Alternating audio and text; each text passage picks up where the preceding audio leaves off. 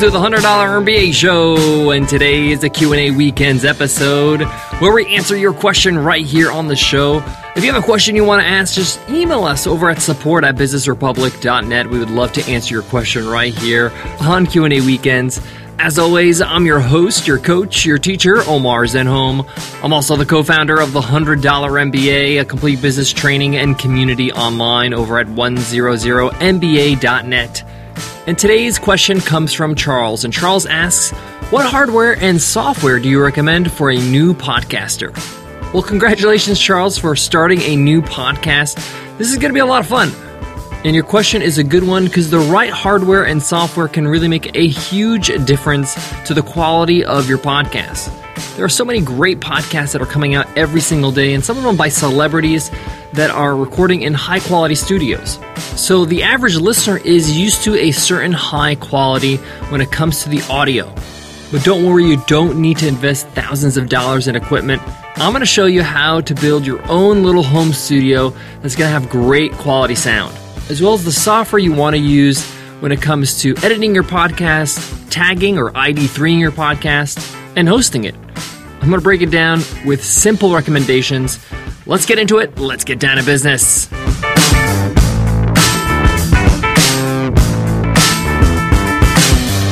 Today's episode of the $100 MBA Show is sponsored by The Art of Charm, one of the top podcasts on iTunes, period. And for good reason. Every episode of The Art of Charm will help you become a better communicator, a better negotiator, a better networker, a better people person. The host of The Art of Charm, Jordan Harbinger, brings on the best of the best, the experts in all areas of life. They share their expertise with you so you can achieve what you're looking for in life. And this is not generic advice. This is the real deal. Jordan Harbinger and the Art of Charm podcast have become the authority of making you the best version of yourself. Check them out on iTunes right now. Subscribe to their podcast. Of course, it's absolutely free, and you'll thank me later for telling you about it. Again, that's The Art of Charm. Subscribe now. So let's start with the hardware you're going to need to run a great podcast. But before we actually talk about what you need to buy in terms of the mic and all that stuff, the most important thing when it comes to recording a podcast is your space. You need a quiet, echo-free space to record. And you can create studio quality sound with a pretty decent mic in combination with the right space. Now, one of the easiest recording booths you can create at home is a walk-in closet. The smaller, the better. Remember, you don't want your voice bouncing up and down everywhere in a room. Even if you have a really high-quality mic, but you're in an office with high ceilings, this is going to affect the sound. So even a coat closet will work. Put some shelving so you can prop up your mic, and maybe even your computer to refer to your notes, or if you're doing interviews via Skype. We've built our own home office studio by doing this, by converting our walk-in closet into a studio. Now we've added, the foam padding, the sound-absorbing foam padding that you can buy on Amazon. It's really cheap. And this absorbs even more sound, but even if you didn't have the padding, it's still going to be better than just being in an empty room. Even if you just have a simple closet with a door or a sliding door, you can use the shelving unit to create some sort of a box. Line it with some padding, with that foam padding. And if you just search Amazon audio foam padding, you'll find it on Amazon. It's very easy to install, and you could just line the shelving with that and place your mic on top so you're talking into a vocal booth. Okay, space, super important. Now let's move on to your mic. Now there's one mic that I highly recommend. There's a lot of other mics you can buy that are super high quality, like the Shure mic or the Heil, and these are great mics, but they're a bit pricey. And the difference between the mic I'm going to recommend to you and that in terms of the quality to the average listener is not much. In fact, a lot of people think that the mic I'm about to recommend to you is better, and it's a whole lot cheaper. So the mic I recommend is the Audio-Technica 2100. It's about $70 or less on Amazon, and it works via XLR or a USB cable. This means you could just plug in the mic right into your computer, and you don't need a mixer. You don't need an actual audio recorder. You can use software on your computer to record your podcast, and we'll talk about that in a second. The Audio-Technica is one of the best mics out there on the market for the price. I even recommend it for any kind of live video you're doing on your computer, like a webinar. It creates a very rich sound, and you'll love it. In fact, I'm using that mic in today's episode to prove this point. It's absolutely fantastic. Now, the easiest solution to input this mic is via your computer with a USB cord that comes with the mic. There's no power cord. The power comes from the USB. And there's a few ways you can record the audio. If you're on a Mac, this is super simple because you have a couple options. You can use GarageBand that comes with your Mac, or you can use QuickTime to record the audio file. Just make sure that both GarageBand or QuickTime has this mic selected as the input, the ATR. Now, if you're on a PC, then I do recommend you use a software called Audacity. Audacity is an open source software. It's free, and you're going to record your audio via Audacity. And with Audacity, you can do some pretty simple editing as well. So this brings us to software. GarageBand is a great solution for the Mac. It's very simple. It's very easy to use. There's lots of tutorials on YouTube, and you can edit your podcast pretty much via GarageBand. Now, we've used Logic to edit this podcast, which is another Apple software. It's a high-end audio editing software, but you don't need to learn that. It's very, very complicated. GarageBand is good enough. And if you're on your PC, Audacity is enough for you to edit if you're editing your own podcast. Now, once you edit the podcast, you're going to save it as an MP3 file. Now, you're not done yet. You still need to tag the file, or what is called an ID3. You need to ID3 the file. This is so that when people download your podcast episode via iTunes or any other service, they get all the information they need, like the title, the duration of the actual episode, the cover art, all that stuff. And the software that we recommend is ID3 Editor. It's very, very simple. You can find it online, download it, and it allows you to tag this information. And you basically just upload the MP3 to ID3, or you open, and you don't really upload because it's actual software on your computer. So you open the file with ID3 Editor, and then you save it, and all that information is on the file. And then you're ready to upload it to a host.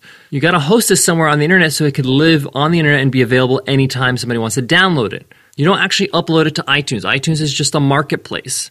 Now, the two major players when it comes to hosting your podcast are Libsyn and SoundCloud. There are other options out there, but these are the two that are most well known for podcasting and are the most reliable.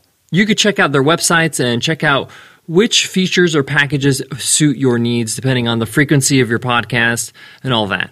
But they're both pretty simple and they both do the trick. And that's pretty much it. You're going to get a feed. It's like a URL that is kind of the link or the address to all your hosted episodes. And you're going to submit that feed to iTunes or Stitcher or whatever directory you want to be a part of, and it will automatically put your show on there once they approve it. It takes usually 24 to 48 hours on iTunes, sometimes longer, and Stitcher is just about the same time as well. Well, that kind of sums up the hardware and the software you need. I obviously didn't mention a computer. You should have a computer so you can be able to, use all that software, but that was kind of obvious. Now, a lot of people ask, can I do a podcast with my phone? Is there a way for me to do that? Well, I'm going to answer that in a moment, but before that, let me give love to today's sponsor, Wealthfront. I'd like to take a moment to thank our friends at Wealthfront for sponsoring today's episode. No one has ever accused me of being a financial whiz kid. That's one reason why I'm such a big fan of Wealthfront. They're a financial advisor that can help you invest your hard-earned dollars. They do this by combining financial experts with Silicon Valley engineers. Wealthfront has built a modern financial services company that helps tailor plans specifically for you, making it easy to reach your financial goals. Which is great if you're like me and want something easy to use. And Wealthfront has low fees and no trading commissions. It's financial advice at a fraction of the cost of a traditional advisor, all online. And if you sign up using our URL, you'll get your first $15,000 managed for free. This is a no-brainer opportunity here, getting the help you need to get where you want to be. You work hard for your money, and it should work hard for you. Go to wealthfront.com/MBA and get this amazing deal. Again, that's wealthfront.com/MBA. Get your first $15,000 managed for free. wealthfront.com/MBA. So can you actually record a podcast or run a podcast off your mobile device? Technically, you can. But do I recommend it? I don't, because it's going to be very hard for you to find a high-quality mic to input right into your phone via the headphone jack or via lightning port, depending on what device you're using. And there are some great headsets that you can get that have the mic built in. But again, it's not going to be as good quality as the ATR or some mics that are meant for this. But it's not impossible. If you're traveling and you have a travel podcast and background noise is sort of part of the show, whether it's the sound of the sea or the beeping of cars in the city, then a mic like that can do, because the background noise is a part of the show. And there is GarageBand on iPhones, and you can buy editing software on all these different apps now. And technically, you can do it all on your phone. But if you want rich quality sound, it's just going to be very hard without a great mic input. And if you don't want to pick up any background noise, you want to have a stable location, a location that you go to every single time you record, and the setup is the same. So the sound is consistent. All right, that wraps up today's Q&A Weekends episode. I hope that helped you out, Charles, and helped out everybody who's listening. If you have a question you want to ask, submit it over at support@businessrepublic.net. We would love to answer your question here on the show. All right, that's it for me today, but before I go, I want to leave you with this. It may seem a little challenging when it comes to the technical aspects of podcasting, but once you start doing it, once you start getting your feet wet and record a few episodes, you'll get the hang of it really quick. And you'll realize, oh, it wasn't that hard after all. So just get started if you're looking to do a podcast. You don't have to actually publish the podcast episode at the start. You can actually just go through the motions and have some recordings to see how it goes. You can even post it on your blog before you actually create a podcast and submit it to iTunes or Stitcher or something like that. Quality is very important nowadays when it comes to podcasting, so make sure you nail the quality with the advice we gave today. All right, I hope I see you in tomorrow's episode. I'll see you then. Take care.